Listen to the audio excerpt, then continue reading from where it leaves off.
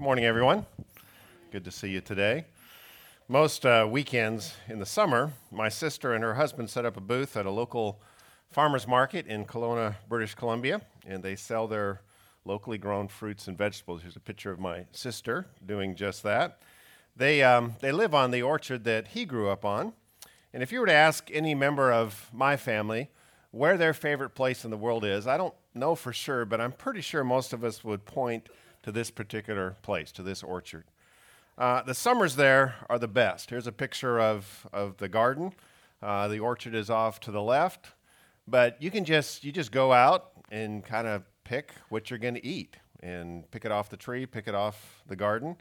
And if you've ever had the privilege of eating produce just straight out of the garden or straight off the tree, there's just nothing better than that.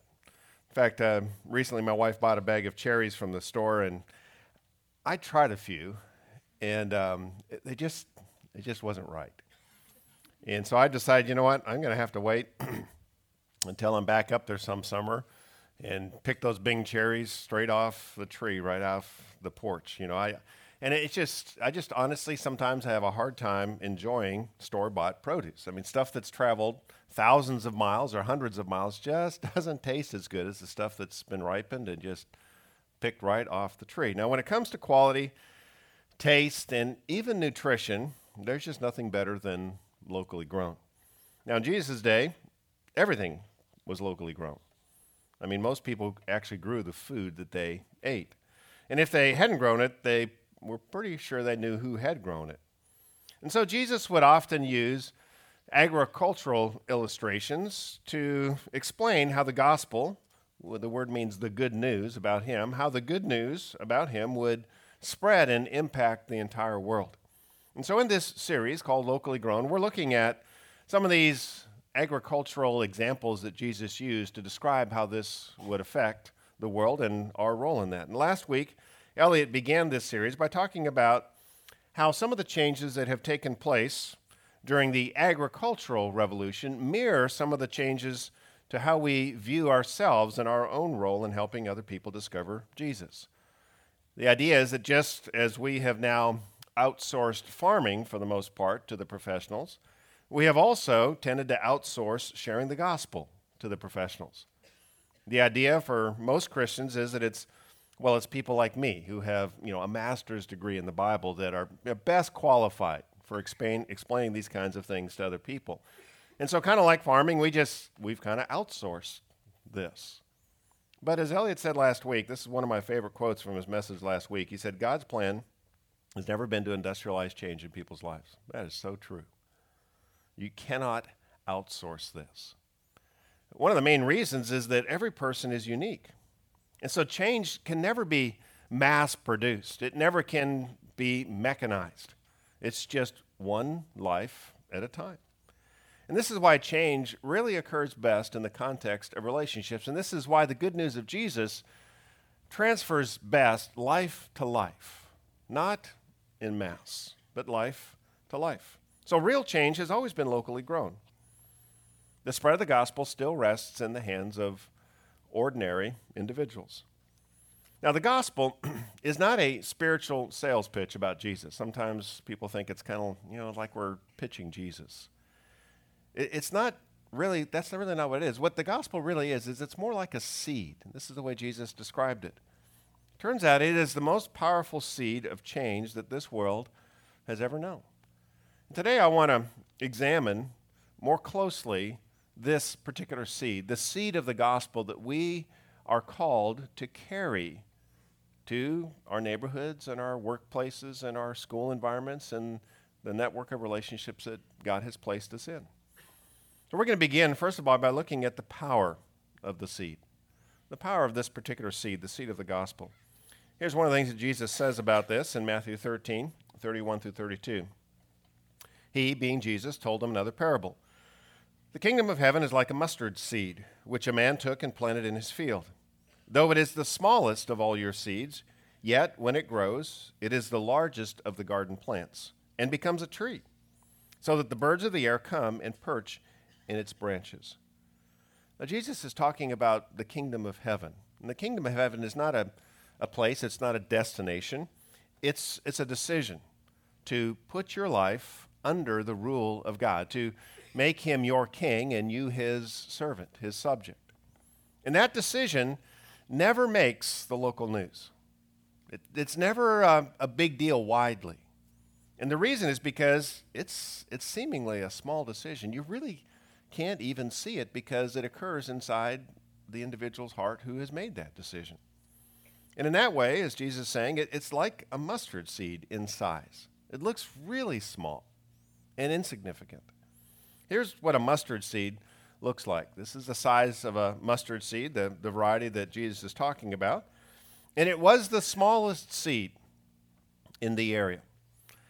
But depending on the conditions, that seed would grow, once planted, would grow into anything from a bush that would be about 6 feet tall to a tree that could reach as much as 30 feet. Here's a particularly large version of this plant, or this tree, that was found in North Africa. Now, the thing that really drives the size of the plant that comes out of the seed is not the size of the seed. This is the point Jesus is making. The size of the seed is really irrelevant. It's the DNA, the genetic code that's inside that seed that determines what comes out of the seed and the size of impact or the size of the plant that comes from the seed. And so you would think that just a small little decision about Jesus is not really going to make that much of a difference. But it's the code, the genetic code, the truth that's contained in that decision that not only ends up changing that life, but over time can influence all kinds of people and change many, many lives. A few verses later, Jesus identifies himself as the one who really plants and contains all of the DNA of the seed of the kingdom of heaven. This is what he says just a few verses later in verse 37. The one who sowed the good seed is the Son of Man. That's the term that he would use to describe himself, the Son of Man. So Jesus is the one who embodies the power of God, the code, so to speak, the power of God to change people, to transform us. Now, like a seed, that is both very simple and very complex. I mean, if you want to grow, say, for example, tomatoes, you just plant the seed.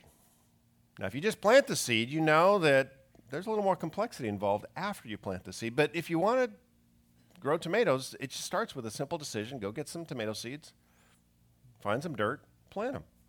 That's simple. And in the same way, if you want God to forgive you and change you, then you just need to plant the seed of Jesus Christ in your life. And that process begins. You need to accept him. That's simple. In fact, in the New Testament, there are many short, simple, seed-sized descriptions of this decision, the decision to plant Jesus into your life. Let me just give you a couple. One is this, 1 Timothy 2, 5 through 6 says, "For there is one God and one mediator between God and man, the man Christ Jesus, who gave himself as a ransom for all people." So people may not agree that there's only one God. There's a lot of debate about that now. They may have questions about, well, how do I determine which God is the one true God? But the moment of decision, the planting moment, is pretty simple. It just involves two decisions. As it says here, I believe that the God of the Bible is the one true God. And I believe that Jesus is the only one who can pay the price to ransom me from my sin and restore my relationship with God. You can say very quickly. That's just a simple decision. Now, it may be a process to come to that decision, but the moment of decision, the moment of planting, is singular. It's simple. Here's another statement in 1 John 5, 11 through 12. It says, "And this is the testimony. God has given us eternal life, and this life is in his Son. He who has the Son has life. He who does not have the Son of God does not have life." Now, the testimony that's being referred to is all of what's been said in the Bible. The Bible is really a record of people saying, we saw God do this together, and God said this. It's God's revealing himself through the flow of history. And there's a lot of history, a lot of pages, a lot of words in the Bible. But if you want to reduce it all down to its seed form, this is a summary verse. If you want to boil it all down To this is the testimony. Here's what it is. You want eternal life? It's found in Jesus Christ. Now, there's a lot more to be said about that, but in its seed form, that's it. And that's a simple decision. The planting starts with a seed. As I said, that's simple, and that's a singular. It's a one-time decision. Plant Jesus into your life. But what occurs after this is fairly complex. You know, a seed becomes a tree when the DNA of that seed is planted. It makes its way out from the seed and begins to grow in the soil that it's been planted in. Same thing happens with a person. A follower of Christ grows and changes as the DNA of God's written code breaks out from God's word and into their life, and it begins to change how they live, and they begin to grow. Jesus described this process this way. These were some of his last words before he left in Matthew 28, 19 through 20. He says, "Therefore go and make disciples of all nations, baptizing them in the name of the Father and of the Son and of the Holy Spirit, and teaching them to obey everything I've commanded you." So a disciple is simply someone who has decided to follow Jesus. They've decided to plant the seed of the gospel of Jesus into their life. That decision, because it's impossible for us to see, is marked publicly by baptism. And we just did a baptism at the beach a few weeks ago. And baptism is a public, but it's a very vivid picture of planting the seed. You know, a person goes into the water and comes back up. It's an image of this person has planted this seed in their life, and this is the planting image. This is what's going on here. But then, after that occurs, there's a lot of complexity. Because the genetic code of Jesus begins over time to rewrite the codes that we have all been using to build a life. I mean, we all have our own codes. We may not have them written down, but we've picked up ways to handle life. And when you decide to follow Jesus Christ, when you plant that seed, then the genetic code of God begins to rewrite the blueprint for life. You begin to make different decisions based on that. We learn how to, as Jesus said, to obey everything he commanded. We learn to live by a new code. Now, that's complex. That is not a singular decision. You don't just decide today, you know what, I'm going to handle my marriage today according to what I've read out of the pages of the Bible. And then I don't have to make another marriage decision. No, you probably have about 5 marriage decisions to make today. And then you've got some more tomorrow. And this is the complexity. In the flow of life, we have to, over time, learn how to more and more take what God says on a matter and rewrite it on top of and replace what we think on a matter. Now, that takes time. That's complex. That doesn't happen quickly. Now, we can decide to either cooperate with that rewriting process or to resist it.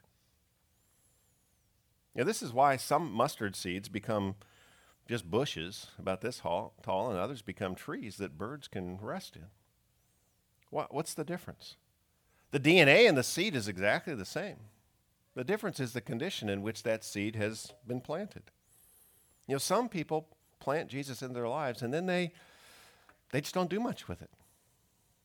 They just go back to kind of running the busy routines of their life, and they don't take much time to consider and read and think about what needs to change. They just plant the seed and kind of go on.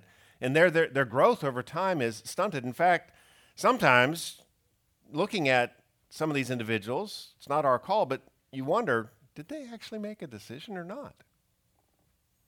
You know, if you plant a seed and nothing ever comes up, did I plant that seed or not? Now, it's not for us to know, but if nothing's done with it, then there's some real questions. Well, was it planted or not? But it takes cooperation for growth to occur. And when a person, though, decides to cooperate with Jesus and they start rewriting their life, their decisions, I mean, in every area of life, they start rewriting their decisions based on the code for living that's found in the Bible, the change over time is nothing short of miraculous. It's miraculous.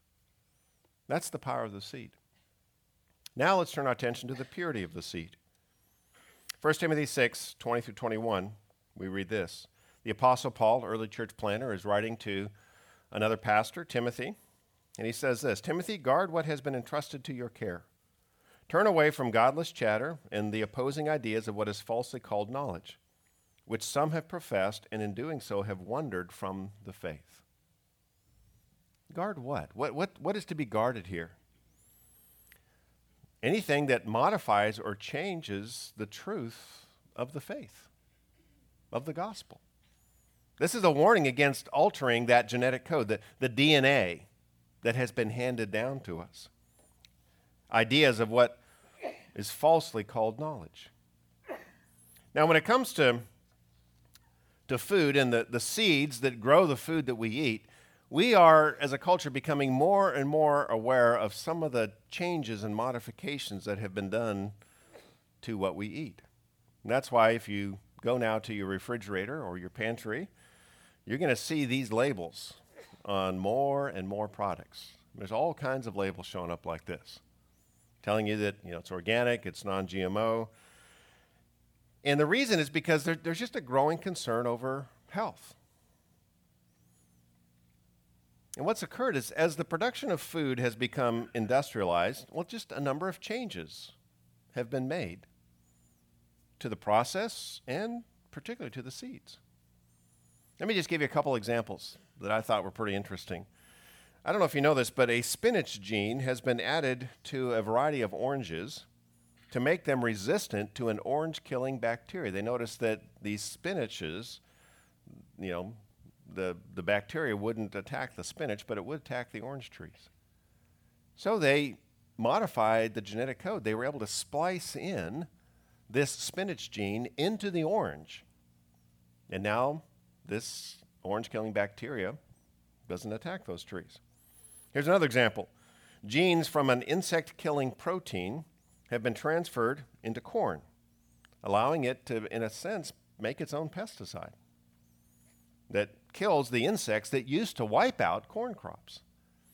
Now, the result of these kinds of amazing changes have been the increase in productivity. I mean, you can get more and more out of an acre than you ever could before, spend less and less on fertilizer and pesticide, and that's lowered the cost. The term for this is GMO. I'm sure you're all aware of this, genetically modified organism. Now, the benefits, as I said, of altering the DNA of these seeds are obvious. Higher yields, lower cost. And so this is the debate that's going on right now. And I really don't want to step into this debate because people have all kinds of thoughts and feelings about this. The debate is going on about whether these modifications have really any long-term effect on our health. And to be honest, I really don't know.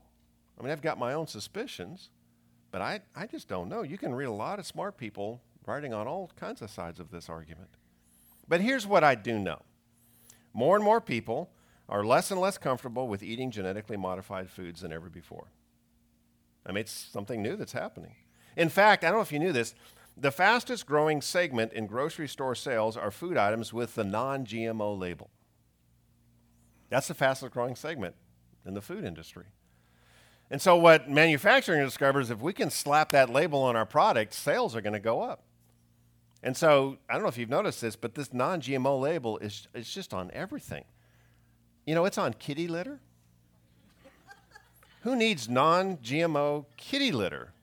But, hey, if it's non-GMO, I want the non-GMO, not the other stuff. So it just, this is a trend that's going on.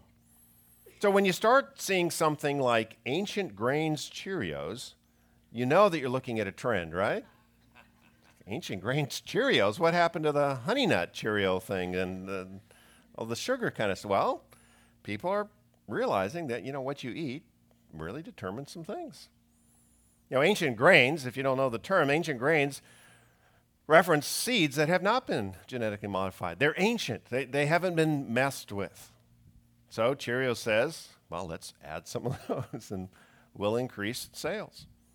So the question is, what does this debate have to do with the seed of the gospel? Well, here's where I think it applies. A major rewrite of the moral DNA of our culture is underway. I mean, it's been underway for quite a while.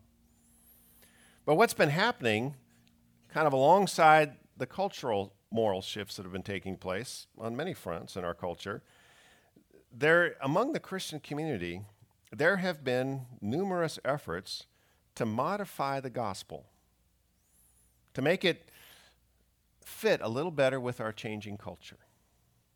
I mean, not everything, just splice in a few different ideas.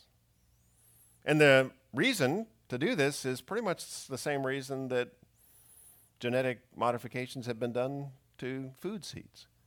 That is to, get higher yields. I mean, for example, if you want to grow a church, then you probably don't want to talk about what the Bible says on sex, because that doesn't really fit with our culture right now.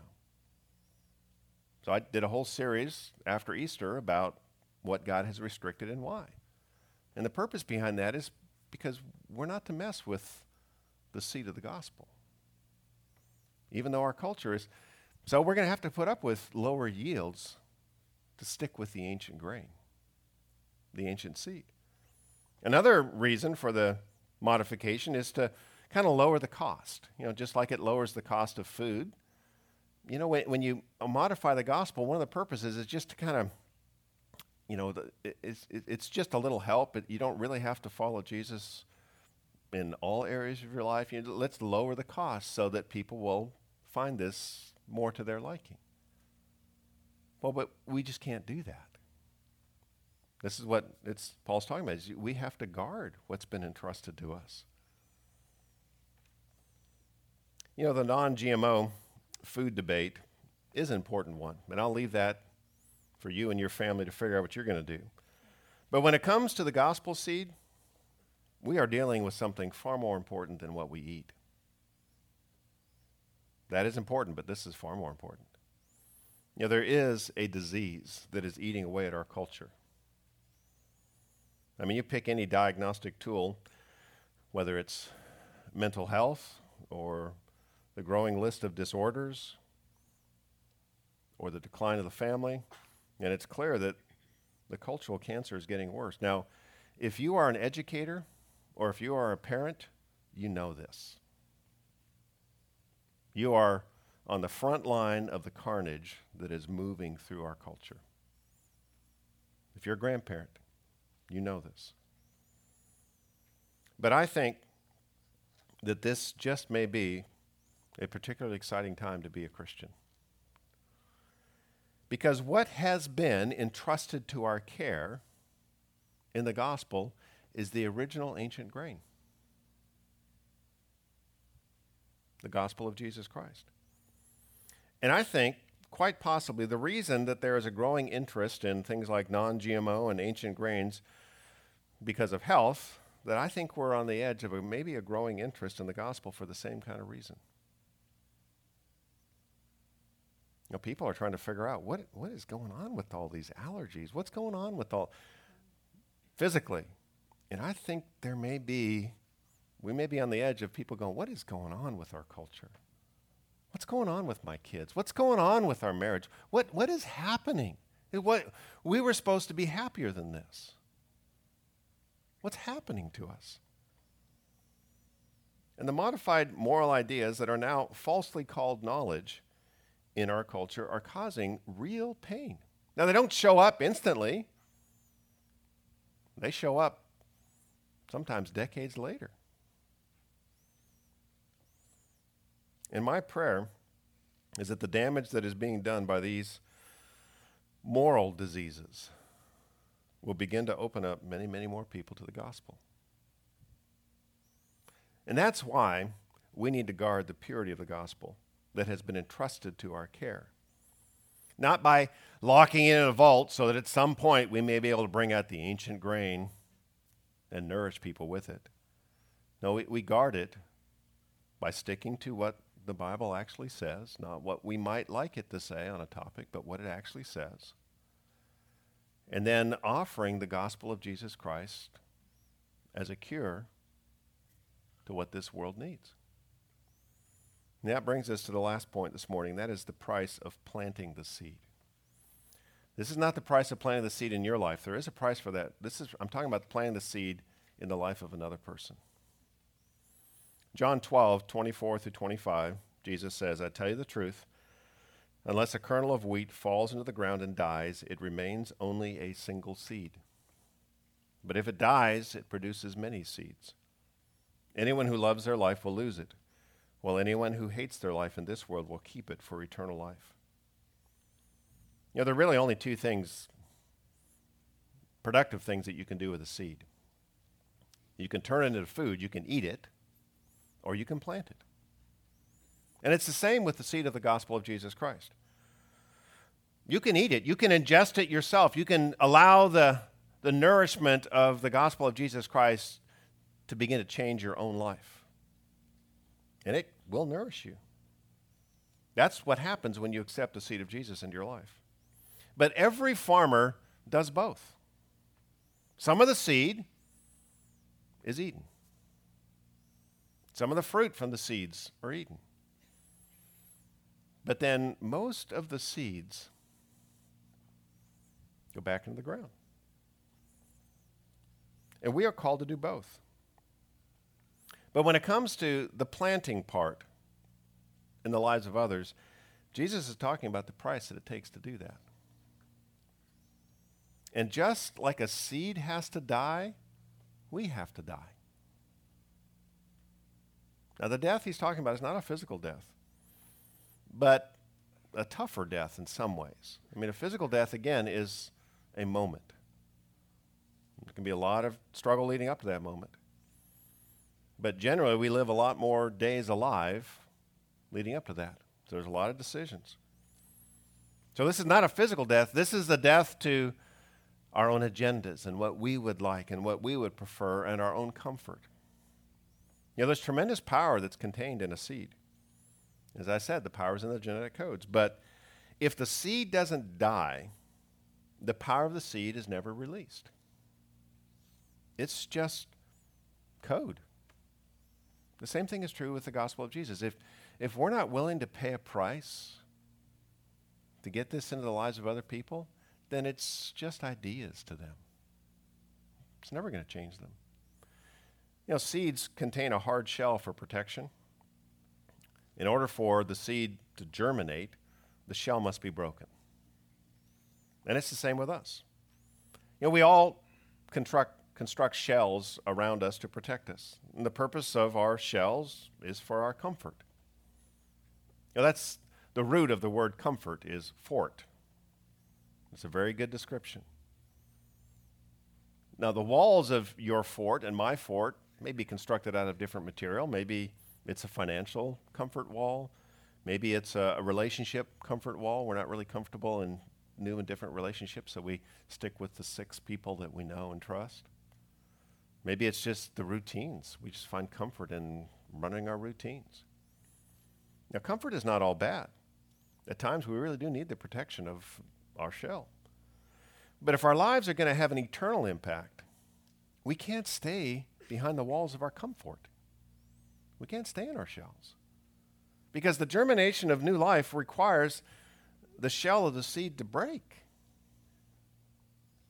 And that's what Jesus is talking about here. It's a kind of death. The first part of the seed that breaks out is called the radicle. This is not a Bible term. This is a botany term. I find that fascinating. It's called a radicle. It forms the first root. The word radical means to depart from the unusual. Actually, it's from a Latin word that means the first root. To do something different, that's radical. To leave the confines of your comfort fort, that's radical. And what will happen is God will challenge us to get out of our comfort zones and plant the gospel. That requires us to stop loving seed life. In a sense, to really die to it. So Jesus says, anyone who loves their life will lose it. Well, what's wrong with loving life? I mean, in fact, it's one of the most common compliments people pay to others at funerals. They really loved life. And that's fine. But the question is, were all at a funeral, so did that save them? No. What Jesus is saying is, you can love life as much as you want. You're going to die like everybody else. The point is, if you make this life all about you and all about squeezing every single drop of fun that you can out of life, then you better squeeze a lot, because that's all you're going to get. God gave you life not just so you could love it, but that you could plant it for something eternal. And in the process, there's a lot of loving that goes on, but that's not the point. Jesus says, but if you decide instead to hate your life in this world, you'll keep it for eternal life. Well, that sounds awful. What does that mean? I got to go around saying, I hate this life. Well, good morning. I hate today. No, that's not what it's talking about. What it means is if you decide to set aside what you want to plant the seed of the gospel in another's life, the impact of your life has now just gone beyond you. It's now extended into eternity. But don't expect this to come easily. In order to do this, you're going to have to cross the barrier of doing things that you don't want to do, and maybe even you hate doing. Because we've all got shells. We don't like breaking out of them. Well, to be more honest, we hate breaking out of our shells. Let me give you an example. Last week, Elliot told us about the barbecue box that we've put together to help you invite your neighbors and friends who are not Christ followers over to your house for a barbecue. Now, for the last few years here at Seabreeze, we've done what we call a big day barbecue to kick off, the fall season. But this year, we've decided to make the barbecue locally grown in your house and in mine. Why? Well, there are a lot of people that come for the big day barbecue. But primarily, it's for the people in your life and in my life who love food, but they don't love it enough to risk coming to a church for it. Barbecue, that sounds great. At the church, I think I'll pay for mine. And there's a lot of people that are in that category. So that's why we're encouraging all of us to do this in our own homes. Your home is much less threatening than a church. Church is kind of a scary place for some people. Now, let's just get really honest about this. For many of you, and I'll say us, in order to do this, you're going to have to do something that you don't want to do. And dare I say, you hate doing. Now, I know there's some of you that you're ready for a party at any moment, and you're just inviting people all the time. But for some of you who may be a little more on the introvert side like me, you got to do some stuff you hate to do this. Maybe you hate feeling awkward. And just to invite your neighbors and friends, you're going to have to feel a little awkward. I hate feeling awkward. Or maybe you hate cooking. Well, probably be good if you cook. I hate giving up. I mean, my life is so busy. I hate giving up a Saturday night or a Friday night or whenever you decide to do it. Or I hate spending money. We're providing the spices, the rubs, but you got to buy the meat. You're on the hook for the expensive part. Maybe I hate spending money on that kind of stuff. Or I hate cleaning up the house and getting it all ready for that. I don't know what it is, but this is the kind of thing we all have to do. It's like there's an opportunity to invest in someone who's not a follower of Christ, maybe eventually be able to share the gospel with them, but we're going to have to keep doing things. I don't want to do that. That's the moment at which you decide, what's my life about really? Is it about making an impact for all of eternity, or is it about just loving life now?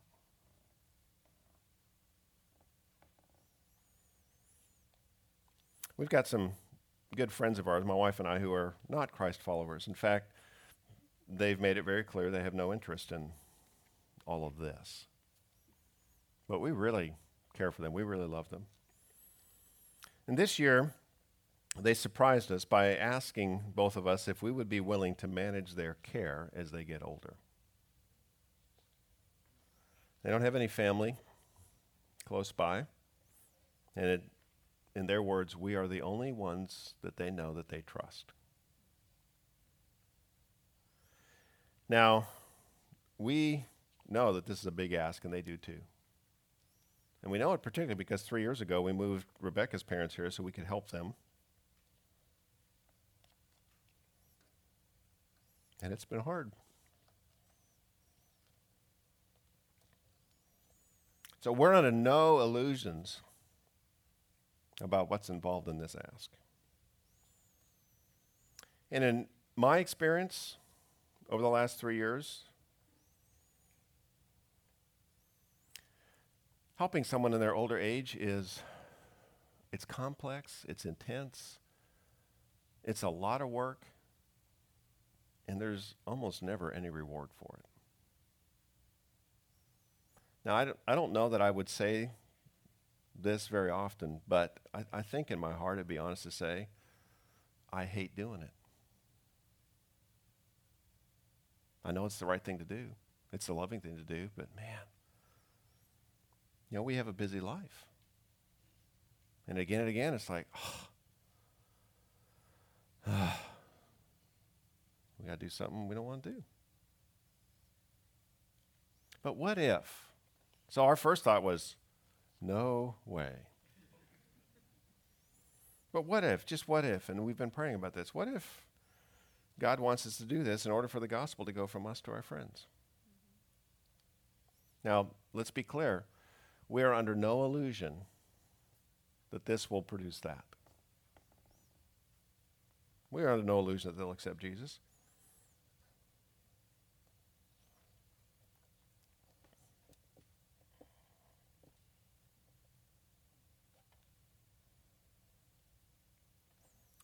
But out of love for them and obedience to God,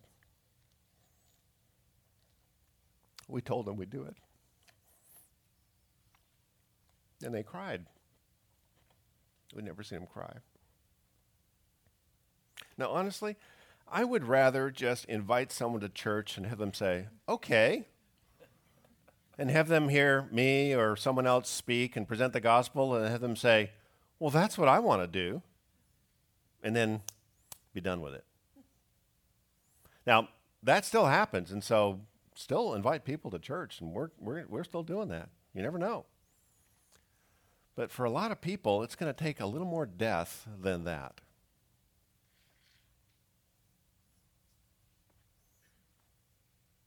Because as Jesus said, unless a kernel of wheat falls to the ground and dies, it remains only a single seed.